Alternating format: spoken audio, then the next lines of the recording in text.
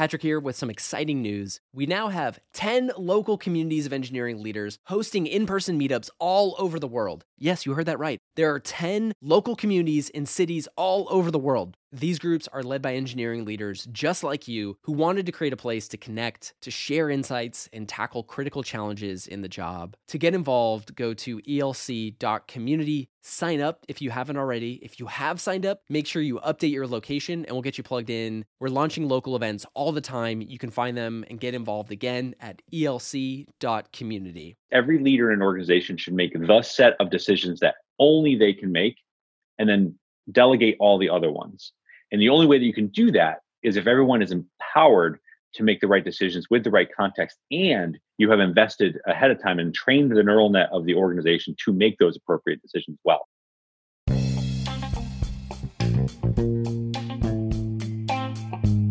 Hello and welcome to the Engineering Leadership Podcast, brought to you by ELC, the engineering leadership community. I'm Jerry Lee, founder of ELC. And I'm Patrick Gallagher, and we're your hosts. Our show shares the most critical perspectives, habits, and examples of great software engineering leaders to help evolve leadership in the tech industry. This episode features an interview with Jason Warner, GitHub's Chief Technology Officer. At GitHub, 85% of their 704 engineers work remotely. Prior to GitHub, Jason was the Vice President of Engineering at Heroku and Canonical, both of which are remote-first companies. He's also a member of the advisory board of Innovate Ohio, where he reports to the Lieutenant Governor advising policy decisions to make Ohio the most innovative state in the country in the next 5 years. Jason's passionate about building technologies that bring people together, and he shares incredible wisdom with us about how to effectively build trust and communicate, plus tons of other powerful remote leadership and management principles that he's applied throughout his entire career. Enjoy this episode with Jason Warner. The first question I have is, a lot of engineering leaders, when they start to manage remote teams, they often observe new challenges in terms of communication, trust building, and engagement. But do you think those challenges are unique to remote teams? No, I don't think that they're necessarily unique to remote teams, but what I think they are is highlighted or exacerbated in remote teams. So, I have a thing when I talk about remote versus co-located companies or any topics that revolve around this, is that habits that you need to actually be really, really good as a remote company are the same habits and techniques and practices that you should be engaging as a regular co-located company in the same building or office, and they will make you a great company. But the fact that you can get away with those or get away with not doing those if you're in the same building, and you just can't get away with not doing them as a distributed or remote company. So they're just highlighted. And in fact, I think that's why a lot of people have not actually gone to do that. They're not really set up to be remote or distributed. And now, of course, we find ourselves in the environment where everyone is a remote only company all of a sudden. And some people are able to respond or react to it. And it really shows who had been investing in their companies early and who hadn't. Absolutely. I think one of the things that Jerry and I were thinking a lot about is like, what have been the barriers that have prevented companies from adopting remote work in the past? And one of the things that we were thinking about is something that you shared with our community several years ago, which is that failure oftentimes with companies and with the culture happens when people stop trusting each other. And that's when you don't trust each other to do the right things, that's where you start to see a lot of the breakdowns in adoption in a lot of these operations. And that this might be the number one reason why companies are hesitant to become remote. Can you share a little bit about your mental framework for how you build trust and how it's different doing it both with co-located teams or with remote teams? Sure. So the main way that I talk about building trust is, as a leader, it's imperative that you do a certain set of things to build trust. One is you should be overly communicative. On a regular basis, in multi-modes, multi-forums, you should be communicating to folks, but not just in a kind of dictatorial, broadcasty sort of way. You've got to say, here's what we're doing, or here's why we're doing it. Here's how I looked at making that decision or gathering the feedback to make that decision. As you basically try to expose out as much of that as possible. And in an overly invest in an early sort of way, if you do that early, you don't need to do that as much over time. And if you don't do that early, you need to overcorrect to do that more. So, overly over communicate, really authentically kind of empathetically communicate with people in a bi-directional sort of way. Don't just use a broadcast forum. Go and talk to smaller groups and hear feedback, and also act on that feedback. That's how you build trust. Now, in a remote sort of way, the mechanisms are different. You're going to be doing large Zoom calls or large video calls. You're going to be taking more phone calls than you would in other scenarios. And your calendar is your really only friend in a remote company. You really need to organize yourself so you can know where you're supposed to be and which calls. And weirdly, it's easier to do in remote. You don't have to jump from office to office and things of that nature. And I think what I've seen most when it breaks down in remote is that the worst of any one person's personality can manifest. And what I mean by that is, if you're a leader in an organization and you tend to micromanage in a remote world, you'll become the worst version of a micromanager that you could possibly be. And if you're someone who's prone to anxiety, or if you're prone to gossip, or if you're prone to drama, any one of those types of things in a remote world, all of those things are going to, be turned to 11 type of deal. So if you think about that alone from a human psychology perspective, you as a leader should be watching for these things, but also trying to tamp those things down. The best way to do all those things is to make sure you're over communicating, so that, of course, the back channels don't need to exist if they could possibly not exist, or someone's anxiety can be lessened. And I know this is a long answer to a rather simple question, I think, but it's involved. But the one thing I will say is the easiest way to destroy productivity, morale, all those sorts of things in a remote way is to be a micromanager. That is the one way that things will go south. People tends to have the urge to check in, like how are we doing today, what's the progress, and some may even do it a few times a day. So how do you see people that overcome the tendency to do that? So in a super blunt and rather stark sort of way, I think anyone who is a micromanager actually does not know how to do their job fully.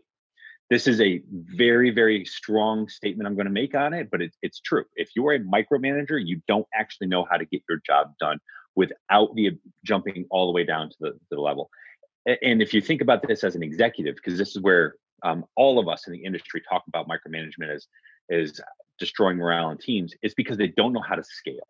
If you don't know how to scale yourself, decision-making, progress, processes, whatever, you tend to micromanage because you think the only way I can get this done is if I go do this myself.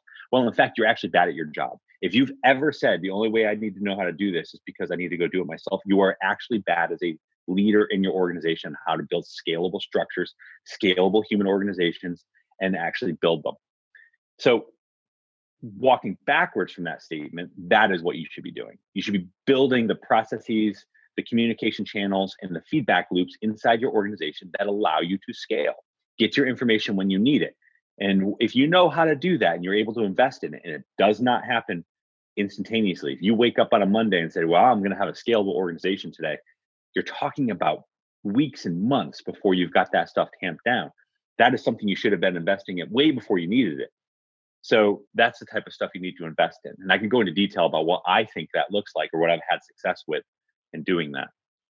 So that means the tendency to micromanage is not specific to remote working at all. This has been a problem that been there for a while. So I absolutely think of it that way. It's the same thing as you don't become grossly overweight as a human overnight. But you can see as you gain weight, as you grow, but you can't see the fact that you have a brittle organization in the same sort of manner and fashion. Because you as leaders, this is my biggest fear. My biggest fear is that I've got blind spots as a leader. Because I know that as I progress in my career, or as I have more responsibility, or as my teams grow, people are going to filter information to me. And so my whole job is to make sure that the entire organization is actually achieving velocity, success, outcome, knowing that I likely don't have the full picture anymore, and I've still got to build that organization out. It's incredibly hard. I mean, I would imagine, my scope of teams is roughly at the largest, probably a couple thousand. Imagine you're Satya or Amy Hood or any of those people at Microsoft right now, and what you've got to be thinking about, and like what kind of organizational structure you've got to be building to actually achieve that sort of success. So Yeah, it's a pre-investment before you need it. And if you're not able to do that, then you can't do it overnight. You can't, if you got out of shape over the course of 20 years, you're not going to get in shape in a matter of weeks, even. And I don't think it's useful for me to sit here and say, "Hey, you're out of luck now. You didn't do what you were supposed to be doing for the past year, so now you're just in trouble." No, I do think that there's certain things that people can do still quickly, and it starts with the basics, and that it's literally going back to the basics. And as a leader, and this would go universally across the board, no matter what scale you are. Now, the tactics to employ might be different depending if you're a 5,000 person organization or 1,000 or 50, but the principles would apply. One is you should start by over communicating to your people. What is the company about? What are we going to be doing? What are we trying to achieve on which time horizon, for whom, and what we think success looks like there. Classic management 101 type of stuff. Then you've got to actually understand how that works its way to whatever level of the organization needs to hear it. So, job number one, if you think about success, if you flip it around, is me as a senior leader in the organization needs to make sure that an engineer, when they come to work every day, knows why and what they're working on. So literally, that's, if you boil it down, I need to make sure that every engineer in the organization knows what they're working on, for why and for whom. That's how it would translate down to people. So if you are taking your over communicative approach, figure out how everybody in your organization can absorb that for their context. And if you have 15 layers between you and an engineer, you've got some work to do. It's going to take you a long time to fix that ship. But if you've got 2 layers, you could do it really quickly. You basically have to call a town hall. You have to do a couple of different, maybe heavy-handed sessions, and then build out some of the things there. That's the whole Lou Gerstner thing with IBM, making elephants dance. It's very difficult. But if you have a very small organization, you could turn the ship pretty quickly. For what it's worth, I have some advice for people, depending on their scale, if it's useful for this context, to say, here's what I would think you might want to do, depending on the size. Yeah, that'd be super helpful, because it all comes down to what are the actions people can take and what are the new perspective they can incorporate, internalize, so that they can really improve the way they do things. So I think if you're small enough, you try to never work through layers. Even though layers are important for the execution of things, broad blast it to as many people as possible in your organization. So imagine you're 100 people, get everyone on a Zoom call, literally everybody, get them all on a Zoom call, talk about everything, make it an open session, just communicate as much as possible that way. And if you think about maybe the size of your context being the limit to being able to have a valuable back and forth, it's a good approach. But imagine you're a 5,000 person organization. You need to write that down. You need to do a video. You need to do a town hall and all hands where you can get some anonymous Q&A or regular Q&A as well, back and forth. Then the next thing you need to do is you need to jump 2 levels down and have that exact same conversation with as many people in an open forum across the organization as possible. So think about it this way. If you're the CEO, do the right things. You broadcast it out, do an all company event, do some Q&A, write it down, then jump down a level. Not to your directs. They've already heard this. And if they've not been doing their job either, skip them, involve them in the conversation, but go direct to their directs and have the exact same conversation, but in a higher fidelity for their context way. Then do it again. Go 2 levels down from them and do it with that group of people. And the reason why you're doing that is speed. And they need to hear the same message. They need to hear the same thing with no distillation, no contextual. And they might ask a contextual question to you in that form that you are not capable of answering. So if I'm the CEO of a 5,000 person organization, they're asking me about disk purchases because of data center expansion, you can root it back into your first principles, but your head of infrastructure probably takes that question and figures out what to do with it. But the point being is you're trying to jump down a couple of levels each time to make sure that people hear it from the same person. Yeah, that's very important. And speaking of that, what are the signs, especially early signs of mistrust, so that they can realize there's an issue, they can act on it? The easiest way to know, I think, that there's mistrust happening is largely that you're hearing things from others about others, if that makes any sense. I love this one Eleanor Roosevelt quote. I've used it in all of my presentations. I think, Jerry, you've seen this in all of my stuff a couple of times, but it's great minds talk about ideas, average minds talk about events, and small minds talk about people. If you think about that in the context of work, if your organization is talking about the ideas of your organization, I think you've got as healthy an organization as you could ever possibly hope for. If you're talking about events on a daily basis, which is basically responding to market, a competitor, other customer feature, you got a pretty average organization. I think that's where most organizations in the industry will end up, and probably aspirationally should be, just because they're not capable of being anything other than that. And then the toxic ones are always talking about people, and they become hyper political. So as a leader, if what you're hearing about on a regular basis is people, you've got work to do, in my opinion. And if you're talking about events like response to the COVID-19 or our competitor or whatever, you're an average organization, and your job should be to think about how you take it to ideas and things of that nature. And what people should typically do if they do hear their team are talking about people all the time? So the first thing is acknowledge that this is an organizational debt. I tried to redirect that over time. This is a very, very difficult thing to do, by the way, because ingrained habits are one of the hardest things to undo. So imagine your organization has been this way. You're a new leader, or you're taking over, or you've been ignoring it for some time. And this is the default mode, and it has been for 2 or 3 years. You can't stop it right away. You're not going to be able to do it. So you have to redirect it. And that is, meeting one-on-one or organizational jujitsu. And you've got to be able to say, pivot from talking about a person to talking about an event or a project or something else or an outcome. That's the easiest way to redirect these things. But you're still not going to train that organization to not behave that way overnight. You're going to have to do that a lot. So overinvest in it. And if it's something new that's popping up because it's remote or whatever, you do have an out in this one, which is, I'm going to pull that giant red cord on the bus and say, hey, I've been witnessing something that we would never have done pre this event. And this, I don't like it. It disturbs me. I think no one here would like it. And here's how we got to stop it. I don't know why it's coming up, but I don't want it to be. You all can tell me why you think it's coming up, but this is not who we are. This is not what we're about. So let's not do that. And if there's a reason why it's happening, let me know the reason and I will work on it. But we are not going to be this type of organization. You just hit it hard right away. If you have been that place for some period of time, you don't have the luxury of pulling that, because everyone's going to feel disingenuous. It's going to feel that there's no way that you're actually going to take this seriously because you hadn't been taking it seriously for a long time. You can't be new disciplinary parent if you'd always been fun-loving game parent. All of a sudden, it's just not the way that works. I guess it required a lot of repetition on a daily basis through all layers of management to reinforce that and show examples to people. And never reward that behavior. Even if you had been doing it for a long time, you've got to stop that. That's the one thing you've got to stop doing. You can't continue to reward it.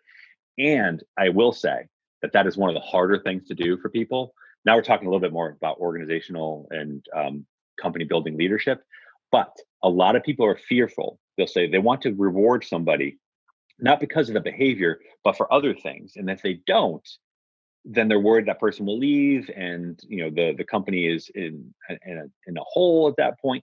But if you continue to reward that sort of person's behavior or that type of behavior, you're just going to entrench it further. Yeah, and it's very important to know there's a way to observe and measure the healthiness of the organization by what they talk about. Thanks for sharing. Well, two other things for what it's worth that I like to think about while doing this is, again, invest early. But if you had not, some things you could do skip levels, do group level conversations, do open forum conversations where people come to you. Also, find out the canaries in your organization. And the organizational canaries, as I call them, are people that are great examples of who your organization should be on its best days. And these are at all levels of your organization. You should have these people. You should have an engineer, you should have a manager, you should have a director, a VP, a salesperson, a marketer. You get the idea. And they should be in every organization. And your canaries will tell you a lot about the organization. If you have a regular communication channel with them, you'll actually understand the health of your organization pretty well. And the one thing I would say about canaries is you've got to find people that are the examples of your organization on the best day, but also people who, and you've got to do work to make sure that they are able to do this. They give you everything raw and straight. If they filter stuff, you're in trouble again. How do you go about curating and start building it out? Like, who do you find to be your canary, and how do you typically maintain that relationship so that you have the ability to absorb information from elsewhere without being filtered? So I think it all starts with you as a leader, which is if people feel that you are two or three different people, one person in public, one person in private, one person with your execs or whatever, they'll over time erode that trust. So don't be an authentic person and approach people in a human to human sort of way. And you could be open and honest with people and say, okay, I love that feedback, although I'm having a hard time internalizing it or struggling with how we can deploy it, but I'll take it back and I'll reflect on it. Also, it's going to take you some time because you could be wrong in the canary person could maybe not be ultimately over time the example, and you've got to be willing to understand that too. So you need to build up these relationships. You should be building these relationships with everyone in your organization or as many people as possible from the beginning. And that just involves watching, listening, absorbing, reflecting, seeing how people communicate, hearing how people talk about others. If you're a new leader, and that's the easiest way to talk about this, if you're a new leader to an organization, you've come in and you want to go about doing this, in all of your listening tour activities, which I encourage every leader to do in their organization, is go on a listening tour. You'll hear the names of several people pop up that people just absolutely either love working with or are astoundingly amazing at their jobs or all that. You start to notice those things. Those are themes that emerge for people, and then there's themes for fixes and themes for other things. That is a great way to do that. If you're an established leader and you had not been doing this already, you should be going on a listening tour in an all distributed, all remote way now, because that is, again, what I mentioned before about how you're going to communicate that out. You'll start to hear that same sort of information pop up to you as people feel more comfortable to give you that information. We'll be back right after a quick break. Before we move on, Jerry, I had a quick follow-up question, because one of the things that you shared, Jason, that really resonated was about one of your biggest fears being blind spots in leadership and the fear of people not sharing with you the real stuff that's going on. And you talked a lot about how the canaries can be a big pathway to do that. What have you done to set up the relationship with the canaries to just be really straight with you about the feedback? Is there something that you do repetitively, or is there something like you set out as an expectation on the front end? What's that like? No, I mean, for the most part, anyone can be a canary. I don't think of them as a bespoke group of people. I think of it as people whose feedback I genuinely trust and value, because over time they've proven that they have the perspective that you want, or the output, and they're in tune with the culture of the organization and things like that. I genuinely think of this as just straight up human to human connection for the most part, which is, hey, I love the feedback. I'm going to action it, and I'm going to take it back, and I'm going to do a certain thing with it. And then they see that you've done something with it, and then they've got more trust in you over time. Or if you're not going to, tell them that, because it's a thing. So I've had people who I absolutely trust their judgment on a lot of things, and I disagreed with something that was going to be done for the organization. And I've told them that in one of our conversations. I said, hey, I actually agree with you on this topic, although it's not going to be something I'm going to go do, because I don't think it's worth it for the organization to go through this.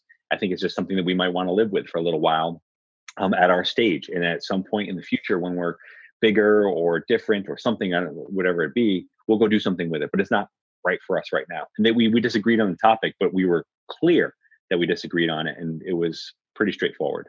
I appreciate that, like the clarity and the authenticity being the access point for how do you build and fulfill trust for clear feedback like that. One of the worst things I think you could do as a leader is to also then massage that. So if we do that, and then later I'm wrong, and I don't acknowledge that I was wrong in whatever that was, you just basically destroyed that relationship very easily for no value, And I think it's something that you have to not do. And I have been wrong. Obviously, all leaders are wrong at points in their career. And I have gone to someone and said, hey, I think I messed that up. Obviously, that was not the right call. I'm sorry. I'm going to fix it now. I'm going to go back and go do something that needs to be done.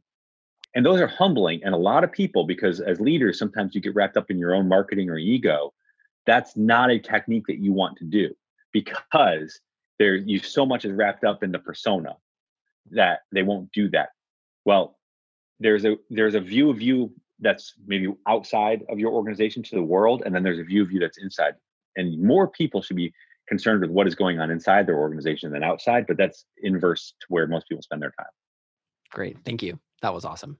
Switching to communication, that has been an area of challenges for working with remote teams. And Jason, during our previous conversation, I know you have a very strong opinion about which communication mechanism works better for remote teams. Do you mind share some perspectives on that? Sure. So I think that for the most part, it can be distilled down into a couple of different things. But this is a podcast, and you're not going to be able to see this, but I'm going to use my hands while I'm describing this because it's easiest. But I think of it this way. I think of the communication pathways inside your organization needing to exist, and the appropriate actions and responses that happen at each one of those levels need to exist. And if you're 2 people in a garage or you're 5,000 people, it actually looks the same to a large degree. It's just there's not as many steps involved with 2 people versus 5,000 people. But think of it this way. If you're a CEO of an organization and you want to go and do stuff, you want to go and change the direction of the company or broadcast out a strategy shift or something, maybe COVID-19 is a good example of this. Assumptions that were made in the yearly planning are no longer hold. Therefore, we're going to have to rebalance our plans, our burn, all that sort of stuff. You're the CEO. You're in the top over here on the left-hand side of a V-shaped communication pathway. Your job up here is to over-communicate all the mission and vision, the why, the context, and what that's going to mean in the strategy. And your job then is to communicate it down and get the organization to keep communicating down the context appropriately until you hit the bottom vertex of that V. And that means that engineer, that marketer, that salesperson knows exactly what they're supposed to do on a daily basis with that information, how it informs their world and their decision-making process. Because part of this here is proper communication and delegation of decisions. So if you think about another thing that is core to leadership is every leader in an organization should make the set of decisions that only they can make and then delegate all the other ones. And the only way that you can do that is if everyone is empowered to make the right decisions with the right context, and you have invested ahead of time and trained the neural net of the organization to make those appropriate decisions well. So only the CEO can decide who is on the exec team. Only the CEO can decide what the burn rate is going to be and a set of decisions that look like that. So that CEO makes those decisions and then delegates down the set of decisions that go to the next level, et cetera, all the way down to the engineer in the organization. Now, again, 5,000 people versus 2 people, not as many steps, right? In many cases, there's dual hats involved with the 2 people, 5,000 people, you've got to communicate that.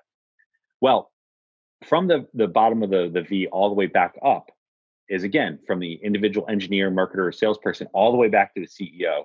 And this is the feedback loop mechanism. How are the statuses being updated? How are projects progressing? Are we on track? What's our budget look like? Are we doing the right things? All the way back up to the CEO knowing that I have a healthy, on target organization, or things are askew and off, or this project's not going well. Those are the various communication pathways that need to exist back up to the CEO so that CEO understands what they're saying, what they're doing from a shift in strategy or vision to it is happening or not happening. And again, so your goal, if you think about this as a V, is to actually close the V to almost like a straight up and down vertical line. But that's theoretically, or I'm saying it's practically impossible. You can't do that. So you need to get to the narrowest V possible. That's what your goal should be as a very well-run organization.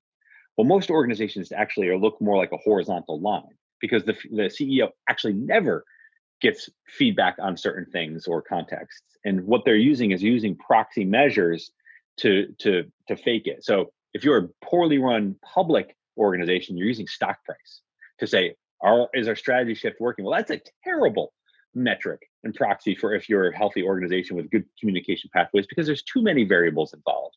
So you've got to find out what that looks like and how to build that.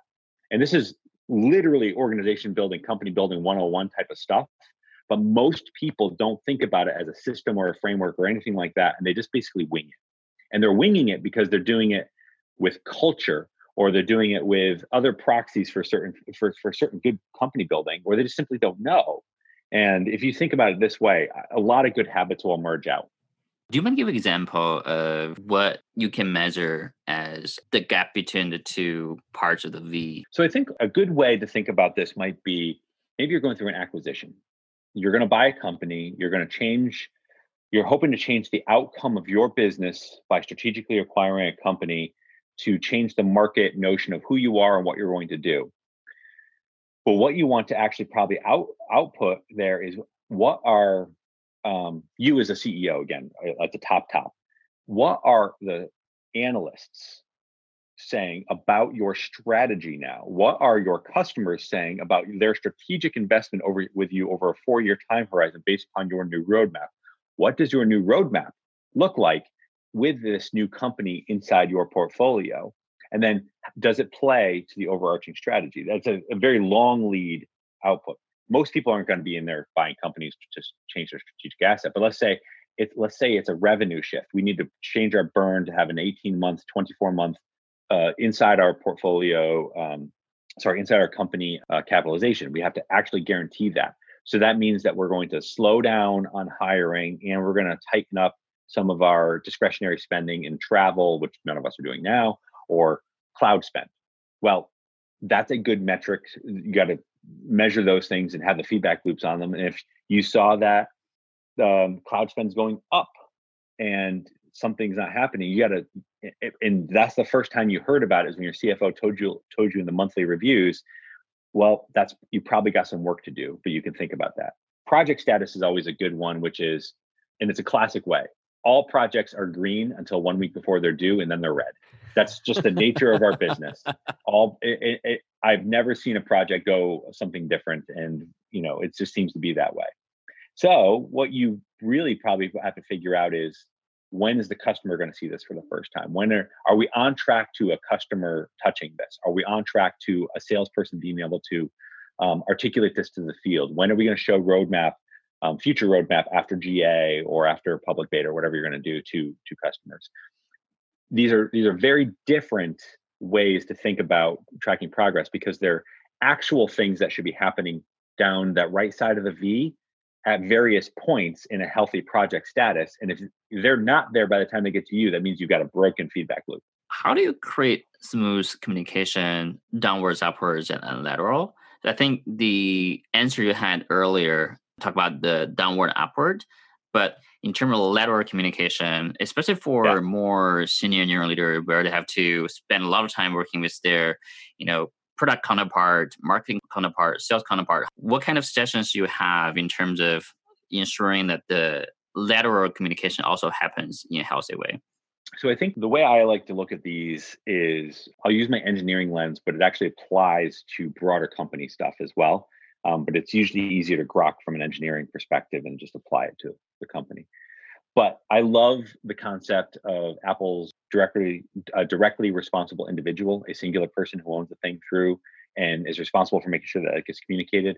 In classic project management parlance, there's the RACI model, which is the RACI, or various variants on it, which is who is responsible, who is accountable, who is consulted, and who is informed about how decision-making happens, how communication happens, and who does that.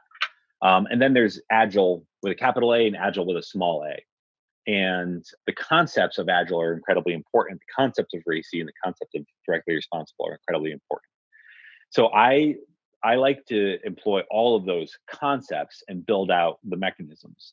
And how I like to build those out is, I like to use engineering managers, engineering leads, product managers, or whoever, and just say, hey, your job is to do these sets of things, and like carve out what those look like.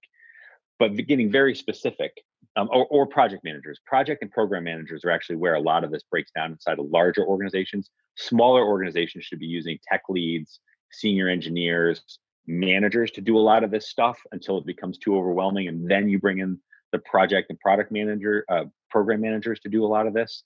But that's a different conversation too. That's one of those things that helps you get scale. Doing it too early leads you to be slow. Doing it too late means you're got chaos. You got to find the right point in time to do that. But what I really like people to do is say, okay, in our organization, engineering leads do this, product leads do this, engineering managers do this. And they just carve out essentially the set of things that look like small A agile and the RACI model and say, my job is to go do these things.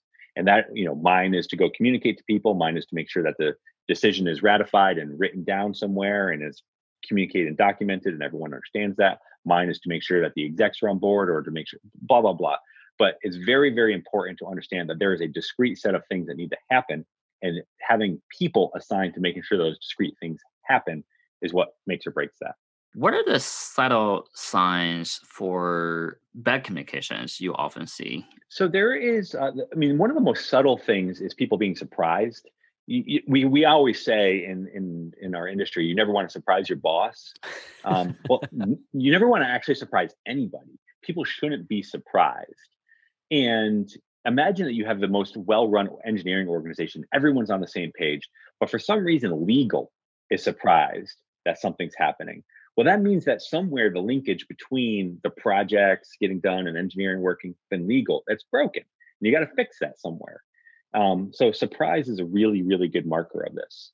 Yeah, I totally agree. And it's unlike any personal romantic things, like surprise is not a good thing in work settings. So, and pay attention to that and catch that all the time. And if there is surprise, it just says there's something to be fixed. Yep. And then you're never going to quantify surprise. I don't think there's ever going to be a startup out there saying like, we're trying to quantify surprise for you in an NPS sort of way, but that's something you should be watching for. And a lot of times I've seen it work in a couple of different ways. One is just a complete organizational linkage break, which is engineering is not talking to legal or sales or product is completely not talking to somebody or finance is not, that an entire organization. I've also seen it that you actually have a node inside one of those organizations which is not communicating. So it's like, hey, we've communicated to everyone legal all the way from the top down knows, except there's one node inside there that is not communicating to their folks. Well, you got to go fix that then. And that might mean, hey, what's going on? Or it might mean the person's not understanding their role and responsibility, or it might mean they're the wrong person. You never know. But it's another surprise element. Somebody was unaware of something happening and they're surprised. The other thing I think is not being transparent in people. So this goes to surprise, but not people not knowing that decisions were made or decision shifts or things of that nature. And quite typically, where I see this the most is with CEOs. CEOs will change their mind or change an approach and assume that by saying it to somebody, one person, that is a shift. This is terrible mechanism. You have to understand that you need to say something 4 and 5 times and you need to broadcast it. You don't say something in the Slack and then think the company is basically shifting on a dime. It's inconceivable. That is usually where I see that breakdown the most. Weirdly, people who run projects know that you cannot do that, but people who run companies seem to not understand that. Mm. And the last thing, I'm not sure if you all have ever read a book called The Subtle Art of Sabotage. No. It's quite fascinating. It's I believe it's like a 1944 field guide for World War II behind enemy lines, how you can slow down the enemy in subtle ways. It was I believe it was a CIA manual that was declassified and talked about. It's kind of fascinating. But one of the ones I love most inside there is the reopening of decisions made, which is, I'm sure we've all seen this inside organizations, which is we've made a decision, we're going to go do this. The right people have been communicated to, the right pathways have been done, everyone's on the same page. And then someone literally pops up from somewhere and says, I think we should revisit this decision. I just want to have the discussion again. I want to do that. It's not based on data. It's not based on new learnings. It's more of the, want to have that discussion again. Time to revisit it. There's no new things. It's just, that to me is another one of those, which is, it's broken. It means that person's not on the same page or that organization's not on the same page. No matter what happened, it's another one to watch for. And I actually think it's okay to revisit decisions. That's not what I'm saying at all. But you should be doing it intentionally. It should be based on data or new learnings or something like that. But just the subtle, I just want to reopen the decision is another way to think about that. Yeah. That's a really interesting cue to pay attention to. And so through this whole phone call, there's been sort of this image coming in my head of this almost giant chessboard. And I really wish we could have people sort of see how you've been physically representing the organization and how you've been helping guide the decisions. Because it feels like we're witnessing a visual game of chess and company building and how you facilitate these different leadership maneuvers. It's really cool. And with this latest example of the subtle art of sabotage, it like almost feel like, yeah, this is just a visual chess game. It's awesome. Well, so it's weird the way my mind works. I'm a very visual person, and that you are seeing it here while we're talking. And I think it's important, though, the way I think about these things and others is if you think about these as protobus, like you're basically sending packages of information around the organization and you want them to be opened up and read, and you want the API to be pretty standard and all of that sort of stuff. What I mentioned before, I got this from somebody at GitHub a long time ago, and I love it, which is one of the things I'm actually trying to do is if you think about an organization as a very large neural net, I'm actually trying to train each one of these nodes to make decisions that I would typically make or better than I would, hopefully, while I'm not in the room. And if you can do that, you've got independent nodes. If you can't do that, then you actually have to worry about the full hierarchical dissemination of information. But if you can actually independent these things, it looks a lot more like a neural net than it does anything else. And so it goes from a flat checkers game to a chess game to a three-dimensional chess, but you can actually have multiple games going on at the same time. Wow. Yeah, and that's the way to scale. Yes. For the impact as a leader. Yes. It's interesting.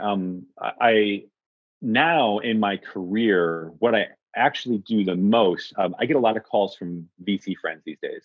And they said, I know you're not taking this job as CTO at this company. I know you're not. But can you please go in and interview with them to show them how you think and how you do the work as a CTO? Because what we're trying to show them is what they should be looking for in a candidate. And interestingly, the VCs are doing that with me. What they're doing is trying to train the neural net of those companies, their portfolio companies, on what to look for company building because they've not gone through that before. So as an industry, they're trying to do it. But I think that it's one of the most fascinating things is that as companies are going to be scaling, not that many people have seen it, and they're thinking that the techniques that worked over here are going to work at 5,000 people. They just don't. Things break all the time. Yeah. Patrick here with some exciting news. We now have 10 local communities of engineering leaders hosting in-person meetups all over the world. Yes, you heard that right. There are 10 local communities in cities all over the world. These groups are led by engineering leaders just like you who wanted to create a place to connect, to share insights, and tackle critical challenges in the job. To get involved, go to elc.community. Sign up if you haven't already. If you have signed up, make sure you update your location and we'll get you plugged in. We're launching local events all the time. You can find them and get involved again at elc.community. A cooling question for communication is, since we're talking about many remote teams, in terms of tools for communication, there's video, there's Slack, there's Google Doc. What's your recommendation? What's your take on choosing the right tool for the right scenario? So I think that think about this from a boulders, rocks, pebbles, sand type of thing. Things that you absolutely need to have in a distributed company, and things that are just very, very nice to haves at the bottom.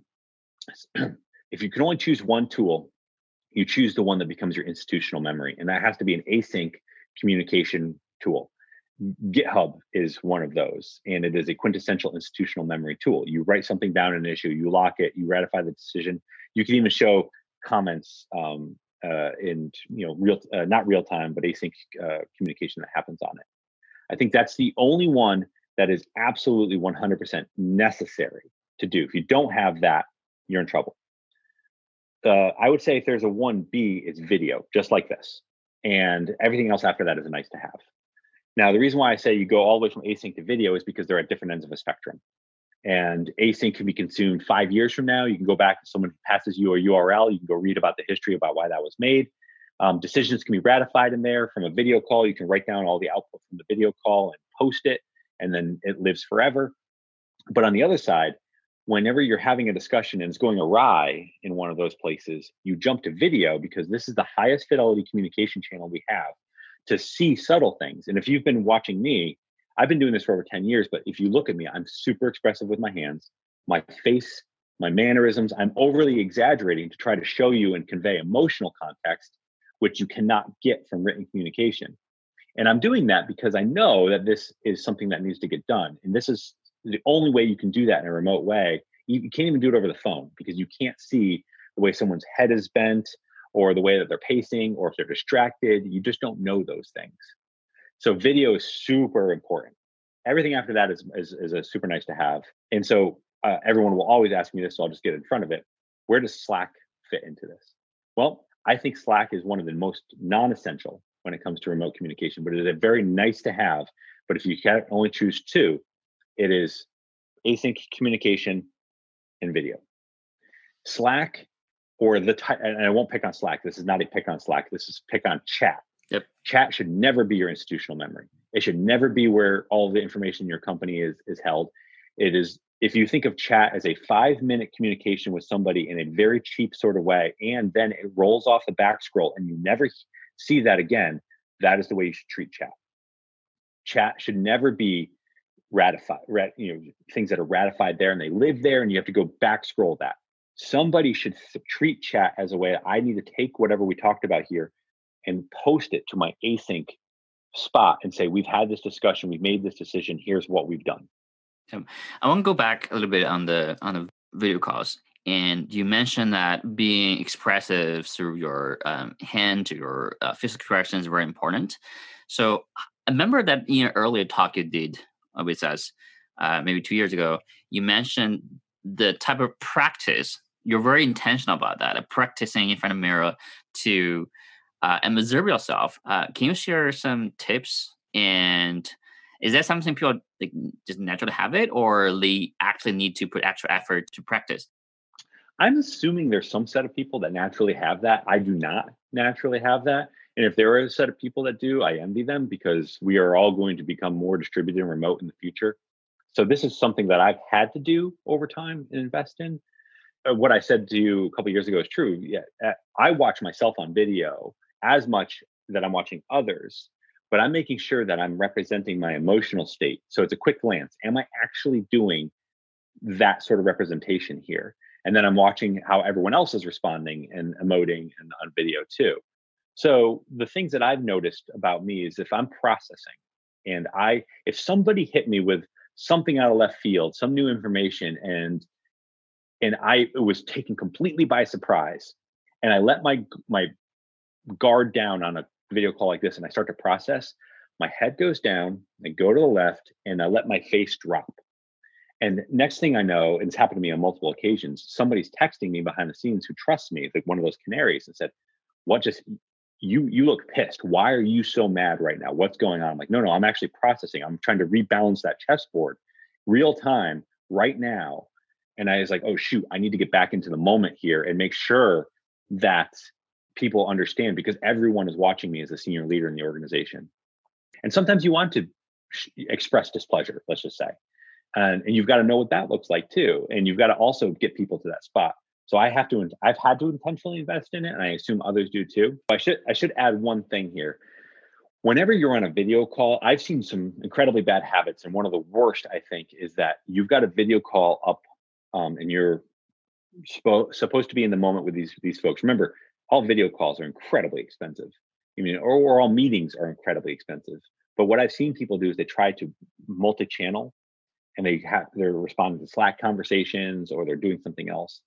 And the chatty Slack conversations to a video call, you're context switching that way, is one of the easiest ways to be bad at both of those channels at the same time.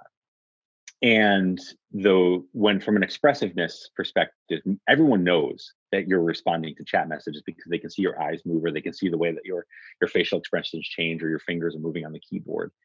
And it's incredibly distracting, and a lot of people don't appreciate that. Most people don't. So I would say that if you're going to make any one behavioral change, do that. Close Slack while you're doing a video call. Yeah, that's an easy one to follow. That's a really, really powerful tip. And what's so funny is, when Jerry was talking about not necessarily being expressive with the emotional expression. There have been moments and times where I've sort of misinterpreted his facial reaction as like a displeasure. And then we've had a chance to like communicate that afterwards. But it's been really, I guess it's really cool to see that could be where the breakdown of communication is entirely in the emotions that you are expressing on the video call and how that's conveying the fidelity of information for the teams. Well, a good example of this is I've got all Apple products at this point in my career, and one of the things that I have is if my phone calls, the computer rings, that whole thing, and you can pick it up. And I got a call from someone I don't normally get a call from in one meeting, and I was immediately trying to process, why am I getting a call from this person right now out of the blue? And I noticed that immediately the tone and tenor of that conversation with the folks changed. I said, "Oh, I'm sorry. I got momentarily distracted because I got a call from somebody that I do need to take. Let me pause this for 1 minute." And I went back, I took the call, and I came back and I said, "False alarm. Sorry about that. I just needed to, let's get back into it." I was, and then you reset the context to what you needed to be. So I came back in, I said, "Okay, you're all telling me about this. I remember myself getting pretty excited about it when I got distracted. So walk me back through, like back up 30 seconds, walk me back into this. Let's go." I think it's really powerful. That goes back to what you were talking about in the trust section about restoring integrity within the relationships. If there's something that's distracting you or interrupting you, acknowledging it and sort of naming it, and then letting them know that you had been paying attention. I think that's a really powerful way to continue to rebuild trust. Wanted to transition a little bit, Jason, to talk a little bit about engagement. And there was a quote that from one of your talks with our community where you talk about how the worst place or worst time to introduce yourself to your neighbor is when your house is on fire. And this I feel like captures a lot of the dilemma that many leaders and organizations are currently facing in terms of transitioning to full-time remote and distributed companies.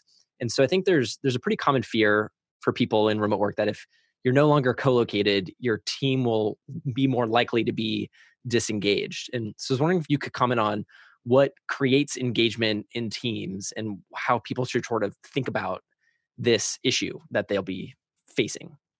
So I think that team engagement and output might not necessarily be the same thing for what it's worth as well. So team engagement could also mean that they're sharing memes with each other and building rapport, but that means that the work is not getting done. And what I've said too is that a good culture and a good output are a leader needs to cultivate both of those. Because if you're all ping pong tables and drinks in the fridge, but you never achieve anything of meaningful success, that is failure. But if you achieve meaningful success by burning people out, that is also failure. And you've got to cultivate the two of those things. I think the way that you build that and can engage with it and keep people kind of motivated and coached and engaged is to have really simple things. One is have some standing check-ins, lightweight, stand-ups or whatever, a couple times a week. Make sure people are on the same page. That's great.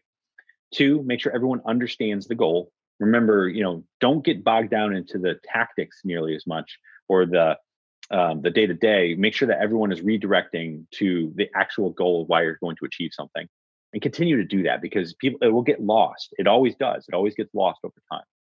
3, find a way that you are not getting into everyone's business every single day or every hour or whatever, but you've got the right mechanism. That's why I like stand-ups every couple of days, because it gives you a forum to have those conversations.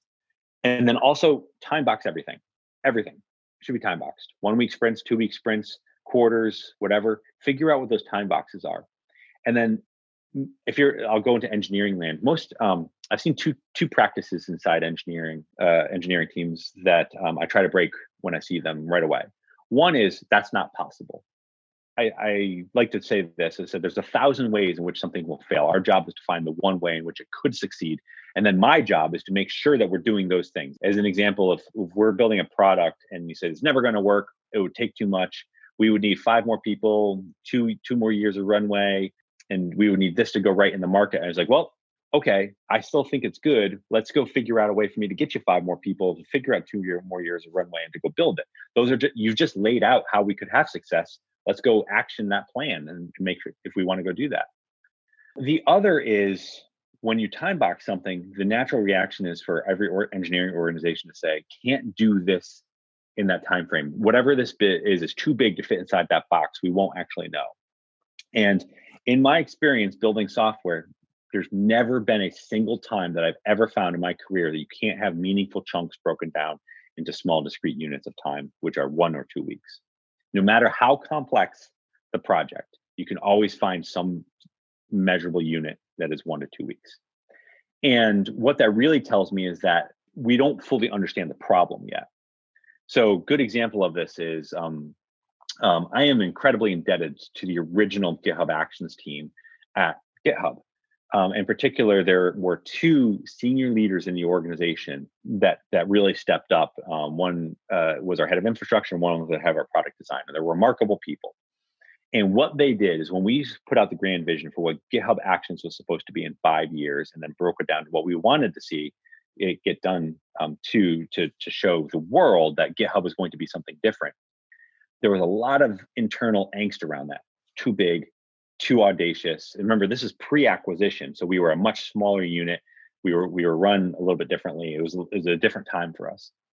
And both of these 2 people said, we will show you a working prototype. It won't work for all use cases, but an end-to-end demo prototype of all throwaway code in 2 weeks. And they literally got the team together. They got them virtually and physically connected. They did a 2-week sprint, and they showed a working end-to-end demo. And that literally became one of the most important things that GitHub has ever done. And GitHub Actions will grow, and it'll be a multi-year, massive platform project. But they showed the world, and more importantly, the investors and Microsoft and Google and other partners, what it could look like in a 2-week sprint. And that's the type of thinking I think it takes to get stuff like that done. Yep, and that's a very good example. I have experience on a smaller scale, but being able to do something quickly and prototype and show the world, that just saves a ton of time for going back and forth, have discussion, and decide whether something worthwhile to invest. Yep. This is super direct. Showed in code. Yep. Hopefully we'll have the opportunity to maybe dive into that in a separate episode. Yeah, that would be a fascinating one. That's one of my favorite topics to talk about, because that project was so gnarly from the beginning to end, and so massively important to GitHub and honestly the world and what we're doing. And those 2 were remarkable leaders to get that done. Yeah. Going back to engagement, and now we are forced to work fully remotely. What does the role of in-person interaction play in terms of creating engagement? So I think if you think about percentage of context conveyed as an example, like what if you're in person and you and I are communicating, and we have a very imperfect mechanism for conveying context to one another. It's all verbal, and then the physical cues and things like that. But you are never 100% going to have my context. If I write it down and give it to you, or talk to you, or work through whiteboards for hours, you're still not going to have 100% of my context. So let's assume that it's just 99, because it's not 100, but let's assume it's 99. It's as close as you possibly can get.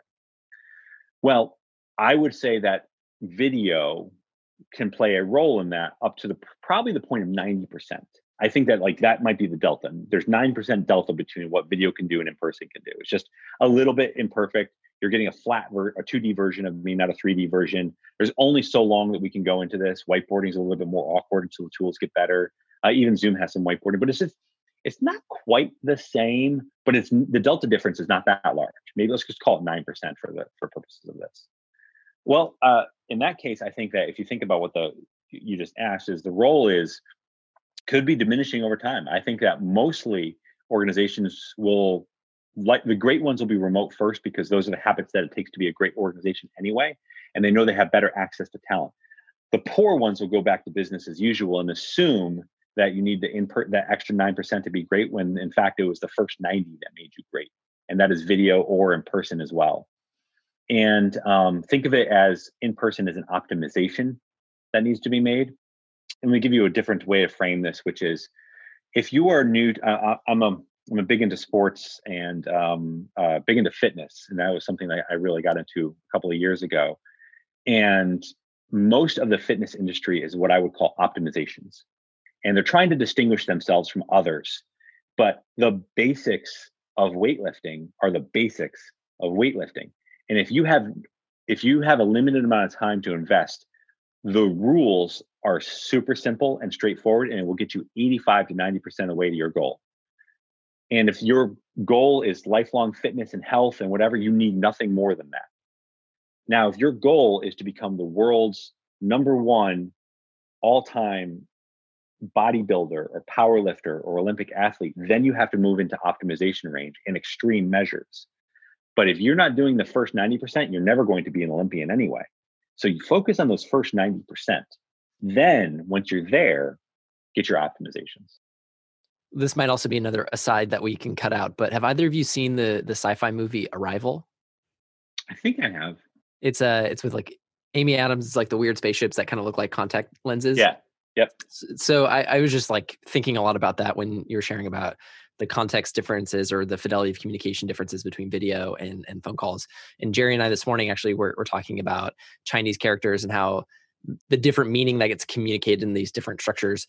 So not necessarily a point to this aside, but what we discovered was crisis or what I discovered this morning was crisis and opportunity are sort of represented in the same Chinese characters. Oh.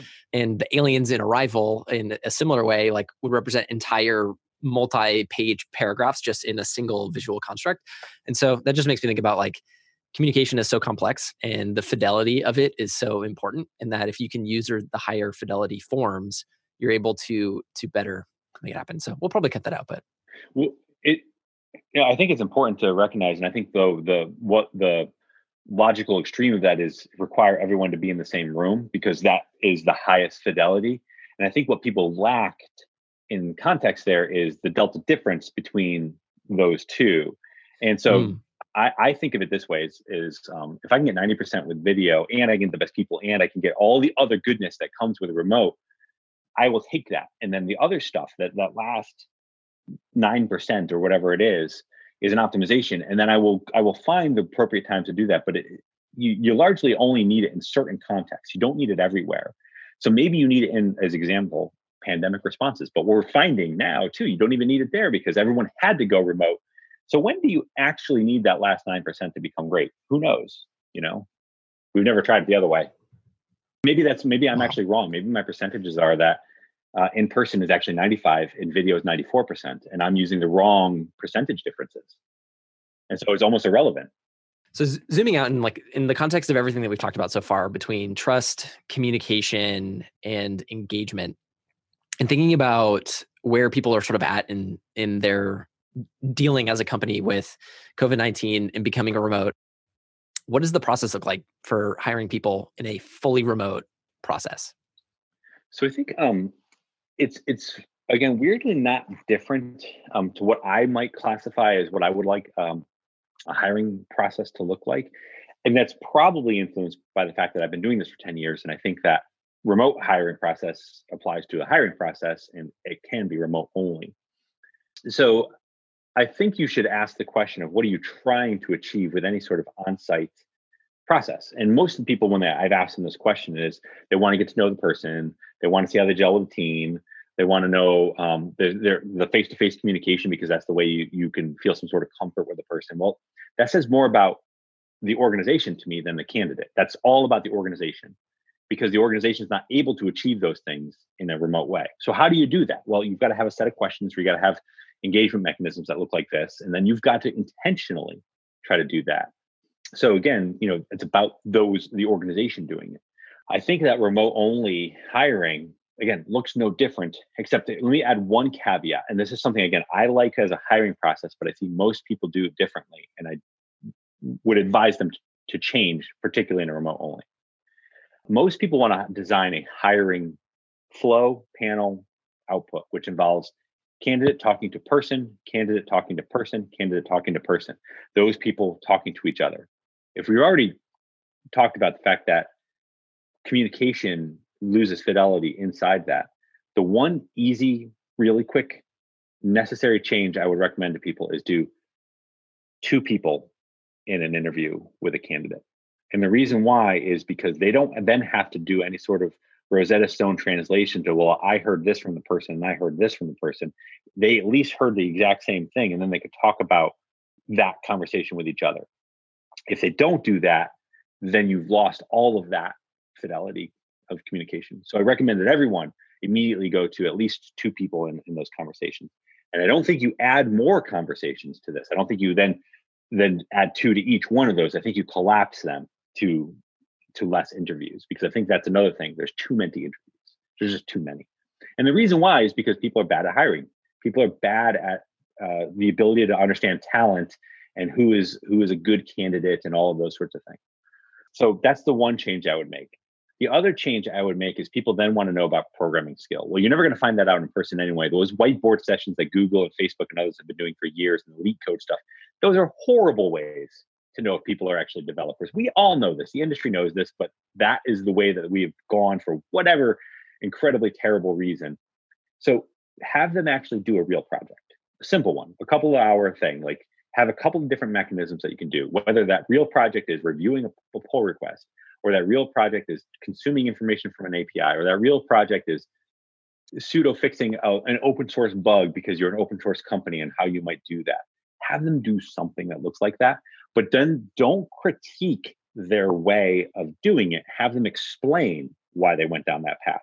Then you are actually interviewing a candidate to see if they're a good fit. Anything else is just theater. Wow. So you're telling me you could shrink the process and increase the fidelity of assessing a candidate just by simply bringing in a second person into the interview? I feel like that saves so much time. It's straightforward. And I have a very strong opinion on why interview processes last so long. It's because people are afraid of making a hiring mistake. So if they're afraid of making a hiring mistake, what they're actually doing is trying to aggregate and diffuse that hiring decision to a group of people. They're basically hiring by committee. And hiring by committee or any committee type of approach actually waters down the process. We all know this. That's like human nature in the world. You don't get the best decision, you get the most survivable decision. So if you're after the best decision, develop a process that looks for the best, fastest decision. If you're looking for the most political air cover, well, that's the exact process you would develop. That's great. Thank you. And going back to all the pinpoints and challenges we talked about so far, I know you have a great analogy that incorporate all the elements we talked about so far into a very easy to relate example. Do you want to share that? Sure. So I think about this is an example that's very personal to me, because over the last couple of years, I've developed a set of pains in my body, but I've had to become an expert, or at least a pseudo expert, a tech exec expert on a couple of these things. But I've had some back issues over the last couple of years, in particular when I joined GitHub and was trying to get GitHub sold and working lots of hours. My back started to act up, and I have been into fitness for a long time, and no one would ever accuse me of being weak or any of those things. And I was very confounded why my back was an issue. And what I had learned over the last couple of years is a couple of things, which is the human body is obviously a very complex system, and the interactions are very, very strange, and they can be very, very personal to an individual. But there's some macro things. One is, as an example, I have incredibly flat feet, and one of my feet is actually not as flat as the other. One of them is overly flat, and that had been causing a lot of issues in my body: ankle, knee, and hip pain and misalignment. And I have to work on that. I have to strengthen my feet. I have to actually get my hips to be a little bit more mobile. I have to work on that. And the other was my glutes were not firing correctly because I had been sitting for so many hours in a day, either on a video call like this, or in meetings, or in airplanes. And airplanes are literally the worst thing. But my glutes, what happened is my hamstrings and my lower back, the glutes sit in between them, and my glutes stopped working appropriately. So my hamstrings and my lower back started doing more work. And with all of those things compounded, I was having major lower back pain issues, but my back was never the issue. It was a bunch of other things. And once I figured out what those were, I focused and directed on fixing those things, and then spread out from there to make sure that the chain. So once I got my glutes working, I worked on my lower back and my hamstrings too, to make sure that they were one unit. And then I made sure that my feet, I started strengthening my feet, and then my left foot in particular, because it was the one that was more flat. And I'm not done. This is going to be a lifelong thing for me, I think, at this point. But going back to our analogy earlier, which is, if you find that you are having a problem with legal and you're in engineering, you're not having a problem with legal, you likely have a communication problem. Go find the root causes of all these. Which one of these things is the flat foot that you need to work on, or the glute not firing type of deal? And I find this, again, going back to one of the earlier points that we made, I find this to be particularly nefarious when people are talking or organizations are talking about people. They almost always say we got a person problem. This person, this person, this person. And there's very likely something else that's going on. And I am not discounting. Sometimes people are in the wrong roles, but there's also likely a communication problem or an expectation problem or a radical candor conversation with that person problem. There's a bunch of things that likely play before it's a person problem. And so you need to go as a senior leader to go do that, to go have that. And a lot of people will be listening to this and say, that's great, except that my boss, or that's great, except for that person, or that's great, except for that. Well, that's literally what I'm talking about. You're now thinking that your organization is fine and it's all on somebody else. Well, what do you do to make that better? Do you go have that conversation? Do you go and try to improve that linkage? Do you go and try to build up some credibility or capital with that person to be able to have a very hard conversation with that? And even if you can't, you just create the best organization that you can and know that you are going to be taking some of that burden on for your organization, but your organization itself will be much better running and smooth. And then you try to work sideways and up. That's a beautiful analogy. And also for remote working, I think all the pain people feel is actually go down to the management fundamental stuff so people can fix and then those pain may go away. Well, the one thing that we said earlier is in a remote setting, I will say one thing very specifically about remote. If you ever think that you're having a miscommunication with somebody, jump to video right away.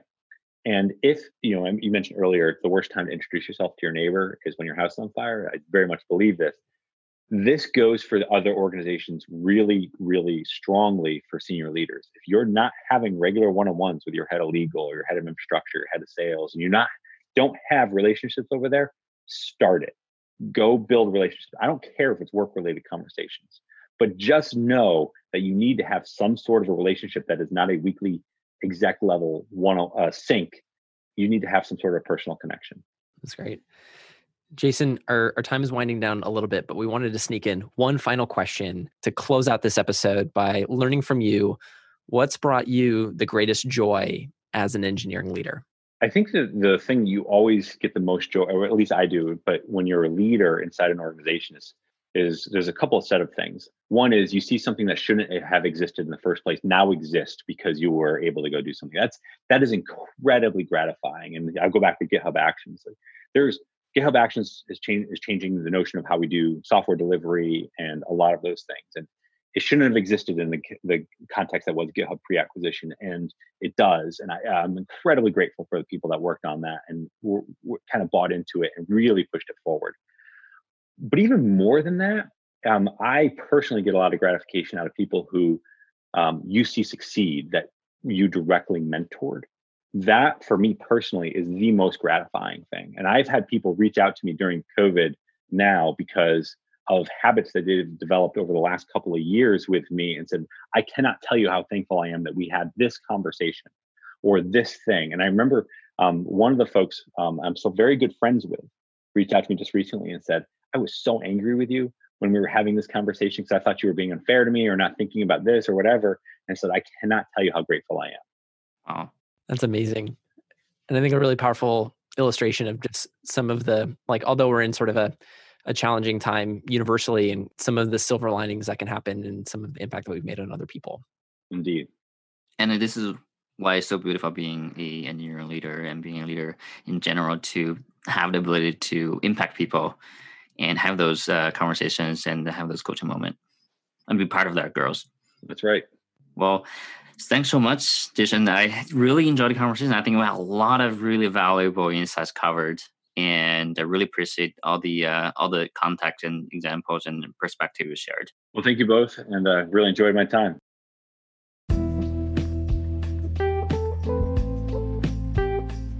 If you enjoyed this episode or found any of the lessons inside of it impactful, I invite you to either share this with somebody else who might find it meaningful and or give us a rating and review. I also invite you to join us at sfelc.com. And if you're already a member of our community, thank you for tuning in. We do what we do because of you. We're working on a number of interesting projects to continue to empower engineering leaders. And so if you join us at sfelc.com, you'll be in the know with all of our community updates, content, events, and all of the new opportunities that we're creating. Thank you for listening, and thank you for being a force to evolve leadership in the tech industry.